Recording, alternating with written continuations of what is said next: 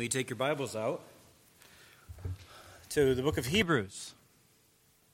So good to have everyone here today. We've been studying together the conscience, and we come today to our third message. So we are going to consider what Hebrews 9 and 10 have to say about the conscience. So I invite you to turn to that passage that we read today in its entirety, and we will consider what the Bible says about the conscience cleansed. The conscience cleansed. Let's bow together, my dear brothers and sisters in the Lord, asking for God's help as we seek to understand His Word. Father, as we consider your Word today, we ask today that you would make it plain to us. We realize that apart from the illumination of the Holy Spirit, we cannot understand what we need to know. But so graciously, you've sent your Spirit to guide us in the truth, to guide us, to help us understand what you say in your word.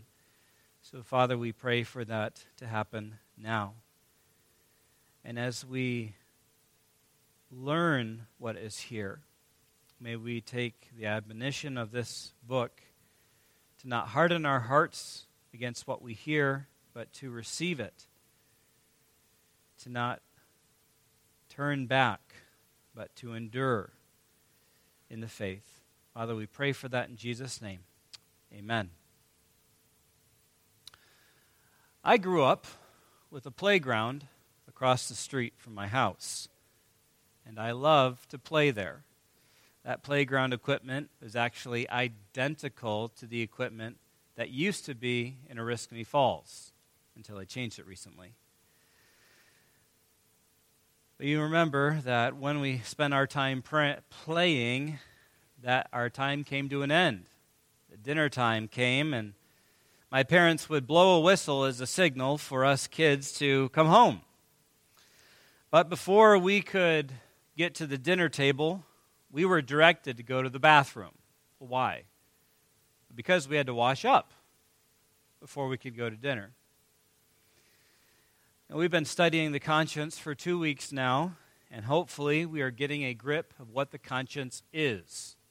The conscience is your inner impulse to do what you should do. And everyone has a conscience. And everyone's conscience functions the same way. It functions based on what you know. It urges you to do one of two things. Urges you to do what's right and to reject what is wrong. It's a feature that is yours because you were made in the image of God, which distinguishes you from the rest of creation. That is to say, the animal kingdom does not possess this faculty of the conscience that mankind possesses. Now, we've covered the fact that the conscience in the Bible is something that people have. We've talked about references to my conscience, your conscience, their conscience, etc. But what we need to further realize is that this term for conscience is often modified in some way. We don't often see the word conscience alone. We see types or states of the conscience. For example, we see a good conscience, a clear conscience, a pure conscience, a weak conscience, an evil conscience.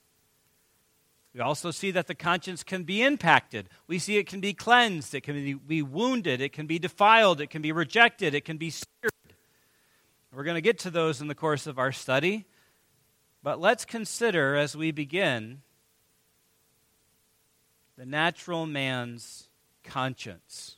The natural man's conscience. I'm talking about the person who is not a believer in Jesus Christ, but a normal Joe. The natural man's conscience, that his conscience is in a deplorable state and in desperate need. And the natural man's conscience is described in Hebrews chapter 10, verse 22. So I invite you to look down at your Bible, at Hebrews 10:22, where we see an evil conscience that needs cleansing. The Bible says, "Let us draw near with a true heart in full assurance of faith, with our hearts sprinkled clean from what? From an evil conscience." You see, the natural state of a man is that his conscience is evil and needs cleansing. The good news is that God has provided the means for a clean conscience, which is the wonderful experience of every true believer in Jesus Christ. So we're going to study today what Hebrews 9 and 10 say about the conscience under 3 headings today. 3 points. First, mankind labors under an evil conscience. Second, the blood of Jesus cleanses the evil conscience. And third, those with a cleansed conscience may draw near to God. So first from Hebrews 10:22, man labors under an evil conscience. What's an evil conscience? Well, this does not mean that the conscience itself is evil. That conscience is a bad thing or an evil thing. Instead, an evil conscience is one with sin lying upon it. Remember that the conscience functions based upon what it knows, and the conscience knows the evil within. You've often heard said that people are good at heart, and most people will claim that they are good people. But no matter what people say, no matter what people claim, the conscience knows better. A person may say that the car runs good, and the car will last a long time. He may say that because he's trying to sell it. But if you plug a diagnostic scanner into that car, it is not going to lie about all the problems underneath the hood. Code upon code upon code is going to be displayed on that diagnostic scanner. And like that scanner, the human conscience knows what's underneath the hood of you and of me and of every man. Because the conscience knows the evil within. And the conscience testifies to the evil within.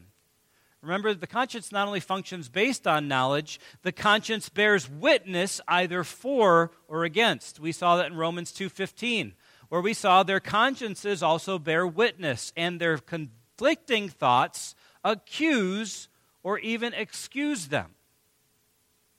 Now, in the American system of justice, someone who is alleged to be a criminal is tried in the court of law. And he may say that he has never done such a thing, that he would never hurt a fly. Oftentimes, in the court of law, witness is called. Multiple witnesses are called. And it may be proved true through the witness's testimony that the alleged criminal indeed did what he should not have done. And even so, it is the human conscience within that knows the evil and gives testimony in the heart of man that he has done what he shouldn't have done.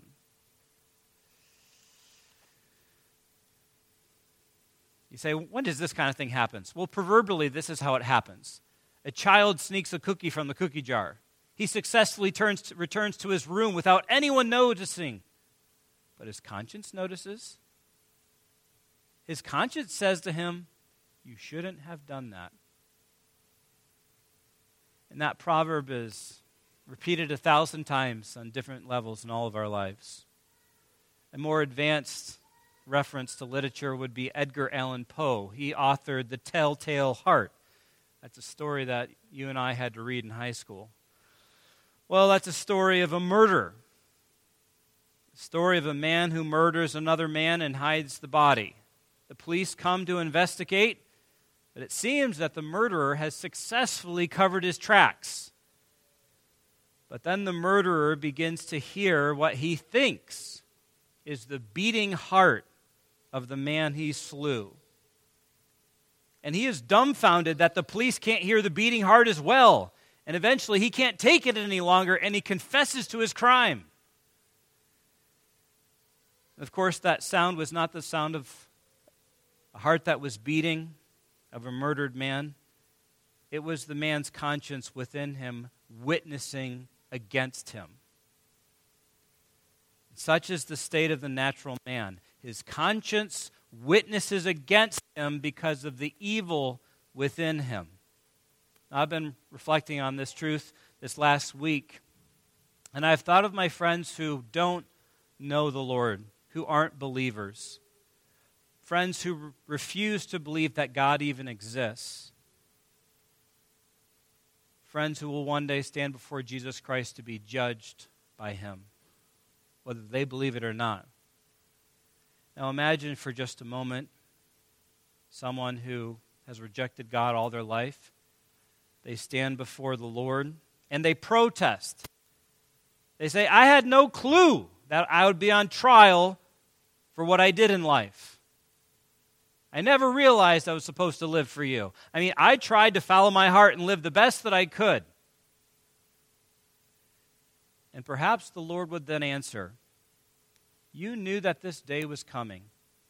You knew that I would judge you for what you've done, because I graciously placed a conscience in you, which has been witnessing against you for years. You see, the conscience knows what's in the heart, and he witnesses against man to his evil, even as the Lord Jesus Christ searches the mind and the heart, Revelation 2:23 says. And in the court of law, what happens when the alleged criminal is proven to have performed the crime? What does the jury say? Guilty.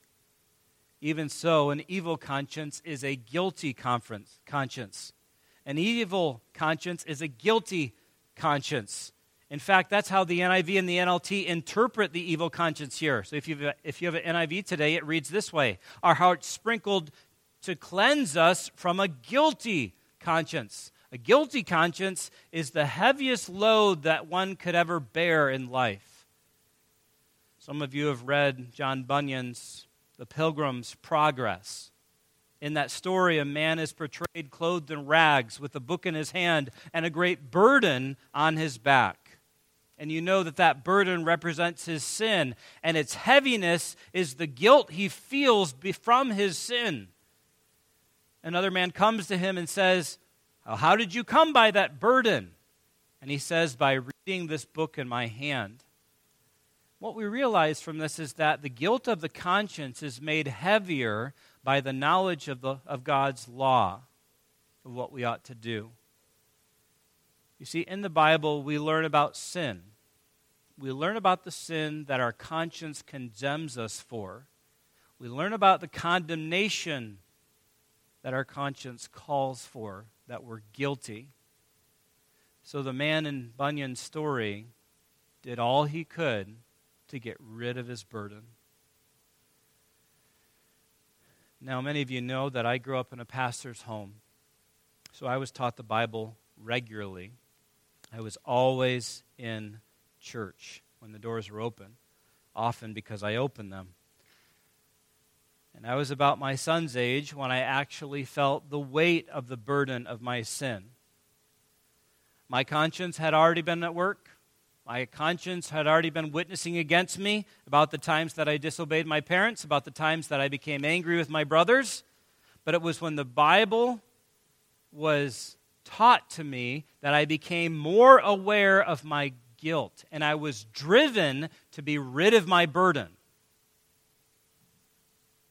And that's what brought about my conversion. It is when the conscience and the Bible work hand in hand, because the conscience knows the thoughts and reasoning of our hearts, and so the Word of God discerns the thoughts and the intents of the heart, Hebrews 4, verse 12. And it is when we sense that we seek to be rid of that burden, of that guilt. The question is, how can a person get rid of it? Well, in the words of Hebrews 10:22, how is it that an evil conscience is cleansed? Well, by nothing that we could ever do, but only what Jesus Christ has done for us. So we learned, secondly, this morning, that the blood of Jesus cleanses the evil conscience. The blood of Jesus cleanses the evil conscience. We need to turn to Hebrews 9 now. We're going to find a solution that most people don't employ. When people feel guilt, they often do something else to cover up their guilt. Most people attempt to drown their guilt with alcohol. Or they try to escape their guilt by doing drugs. Neither of those things work. Other people try to make up for the guilty conscience by doing something good.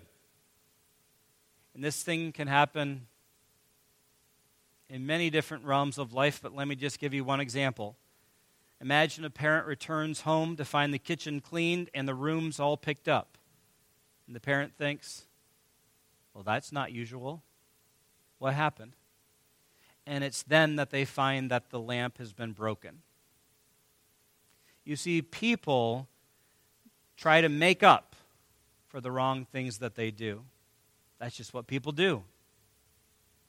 But even when people try to do something to make up for the wrong that they have done, are their conscience cleansed? No. You see, even righteous acts can't cleanse the conscience. Look at Hebrews 9:9. The Bible says, accordingly, both gifts and sacrifices are offered, which cannot make the worshiper perfect as far as the conscience is concerned. You see, in the Old Covenant, which is the first covenant, you see that in chapter 9, verse 1, the first covenant, there were regulations about worshiping God, which included gifts and sacrifices. And the deficiency of those gifts and sacrifices was that they couldn't change the worshiper. They couldn't fix his evil conscience. Turn to chapter 10, verse 1 and 2. It says this, "For since the law has but a shadow of the good things to come instead of the true form of these realities," it says, "it can never, by the same sacrifices that are continually offered every year, it can never make perfect those who draw near. Otherwise, would they not have ceased to be offered, since the worshipers would have been cleansed once for all, and no longer have felt guilty for their sins?" You see, there was a deficiency there. Now, men, have you ever checked your car and how much oil you had in the engine to see if it was low? I've done that. And it was my experience with our previous van that I would check the oil and it'd be low. It'd be a half quart low, so I put a half quart in. I'd check it a month or so later and it'd be low, so I'd add some more oil. Say, why did I do that? Well, I was happy to do that because it was an old van and the fix would be really expensive. So I just added more oil. Now you may say, what does a car that leaks oil have to do with a worshiper in the Old Covenant? Well, as I had to repeatedly add oil to the engine, so the worshipers of the first covenant had to repeatedly offer sacrifices. And both of us knew something. Both of us know that the problem is still there. We know there was still a problem because of what we had to keep on doing. The continual sacrifices were the reminder that the conscience had not been cleansed yet. So look at Hebrews 10:3 and 4. In these sacrifices, there is a reminder of sins every year.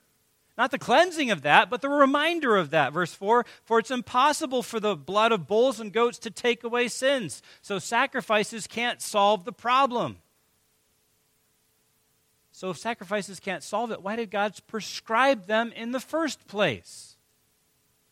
Remember, it's God who established the Old Covenant. It was because those sacrifices pointed forward to the Lamb of God who takes away the sin of the world. John 1:29. Look in Hebrews chapter 9, verse 14. It says this, "How much more will the blood of Christ, who through the eternal Spirit offered himself without blemish to God, purify our conscience from dead works to serve the living God?" You see, it's only the blood of Jesus that can cleanse the conscience. Many of us grew up with the gospel song, "There is power in the blood." One of those stanzas says this, "Would you be whiter, much whiter than snow? There's power in the blood. Sin stains are lost in its life-giving flow." There's power. There's wonderful power in the blood. Now, we're not to imagine that the blood of Jesus Christ was anything different from normal human blood. Yet we know from the Scriptures that Jesus was different from the normal human being because he was without sin, Hebrews 4:15.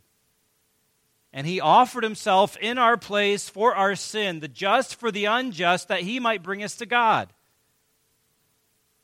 Now, what impact does his blood have upon our conscience? Well, I want you to remember, and I'll come to this again and again in the course of our study.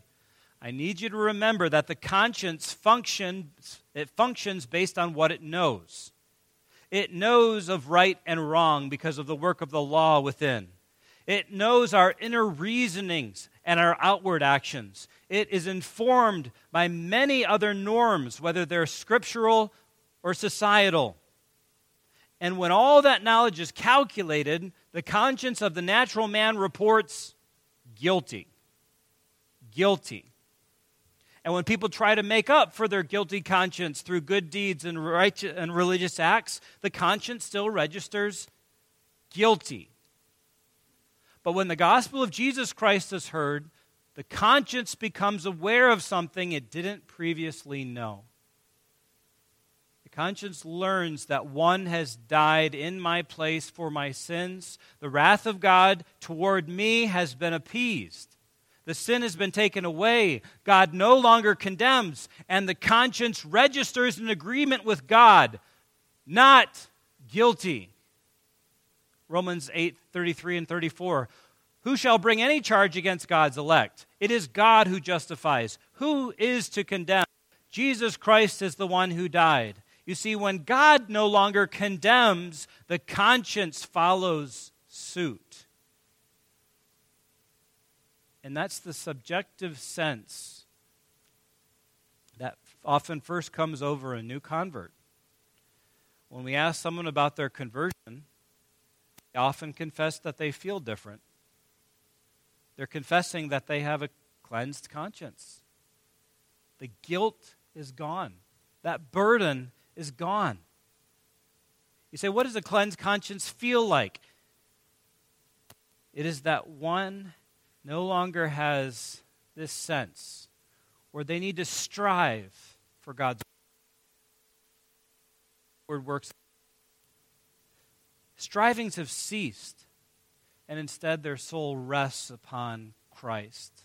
They have a cleansed conscience. So we've seen this morning that mankind labors under an evil conscience, that the blood of Jesus cleanses the evil conscience. Now we need to consider as we close with our last, why is this truth so important for Christians? Remember, this book was written to Hebrews who were being tempted to abandon the faith and go back to the old covenant. So in Hebrews chapters 9 and 10, there are two covenants that are compared, particularly by their impact upon the conscience. Sacrifices couldn't cleanse the conscience, yet the blood of Jesus can. And the practical difference between those two covenants is very significant, because it is those with a cleansed conscience who may draw near to God. You see, an evil conscience is afraid to approach God. Young people, remember back to the first sin. Remember the first thing that Adam and Eve did. Their first impulse of their guilty conscience was to hide from God. Genesis 3:8. And they heard the sound of the Lord God walking in the garden in the cool of the day. And the man and his wife hid themselves from the presence of the Lord God among the trees of the garden. You see, someone who is guilty isolates himself. Wrong is often done in the dark, in secret, because it feels guilty. And those who have done wrong are afraid to approach God. And that kind of reality shows itself in our relationships with other people. We avoid people that we've wronged. It's just unsettling. We feel nervous when we see someone like that. That's what Adam and Eve did. They tried to separate themselves from God when they knew their sin. And the impulse of the guilty conscience is displayed in the Old Covenant sacrificial system. I'm starting to make some theological jumps and leaps here that are more technical, so stick with me. A guilty conscience does not want to be close to God, but to be separate from God. Now consider the Old Covenant. God has redeemed his people Israel out of Egypt. He's promised to dwell among them. He's given them instructions to build a tabernacle with an outer court and then with the 2-room inner tent. That's in the book of Exodus. And so God dwells among his people, yet when you look at the tabernacle, God is separated from his people. Anyone can go into the outer court, but only scheduled priests can go into the first section of the tent. Remember, that's the holy place. We see that in Hebrews chapter 9, verses 1 and 2. And then behind the curtain of the holy place is the most holy place, verse 3. You say, what was the point of all of those tents and rooms and curtains? Look at verse 8, Hebrews 9:8. By this, the Holy Spirit indicates that the way to the holy places is not yet opened, as long as the first section is still standing. Here's the point. Separation from God was built into the blueprint of the tabernacle. It proclaimed to everyone that things are not right between God and man. Sinful man cannot draw near to God. He needs to keep distanced from a holy God. Now take that understanding of the Old Covenant and remember with me when Christ inaugurated the New. What happened the moment that Jesus breathed his last? Matthew 27. And Jesus cried out again with a loud voice and yielded up his spirit. And behold, the curtain of the temple was torn in two from top to bottom. A curtain that's about the size of the floor plan of this room was torn in half. God tore it in half. Why? Because he didn't want there to be any more distance. No more distance.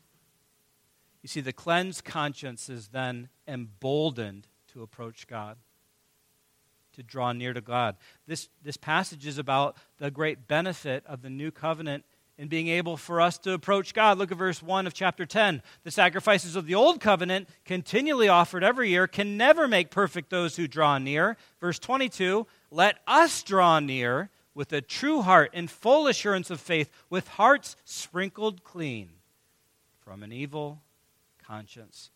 You see, the great advantage of the new covenant is our sense that we don't have to hide from God because of our sin. We may boldly approach God to receive his grace. So, brothers and sisters in the Lord, we need to continually be reminded of the fact that we may be close with God, not because of what we've done, but because of what Christ has done. It is so easy to slip into the mindset that God is pleased with us because of our high Christian standards or our devout promises that we've made to God. It is easy for us to slip into the mindset that God is pleased with us as long as we do something to compensate for the sins we commit. We can't have that mindset. It's burdensome, it's restless, and it has no place in the new covenant. The truth of the new covenant is that we've been cleansed by the blood of Jesus Christ so that we can draw near to the Lord. When I was young, I used to play at the playground across the street. And when I came in for dinner, I had to go to the bathroom to wash up before I could go to the table. And even so, a person has to be cleaned, has to be cleansed of an evil conscience if he's going to draw near to the Lord. The good news is that God has provided the means in his Son Jesus Christ for us to draw near. And that is our hope and the great comfort of your conscience and my conscience.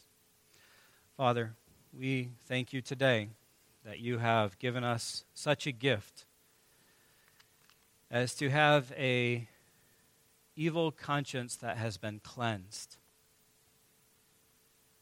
A conscience that no longer condemns, but instead is in full agreement with what you have declared about us, that we are just and right because Christ has died for us.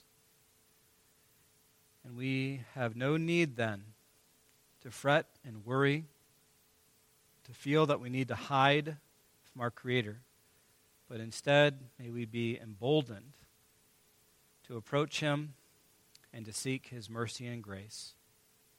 And may you encourage anyone today who senses that he still has an evil conscience or that he still has some sin that needs to be dealt with. May he realize that he may go to the Lord to have it handled, and you will be gracious and merciful and cleanse the conscience. We pray that you would do that work in our hearts. In Jesus' name, amen.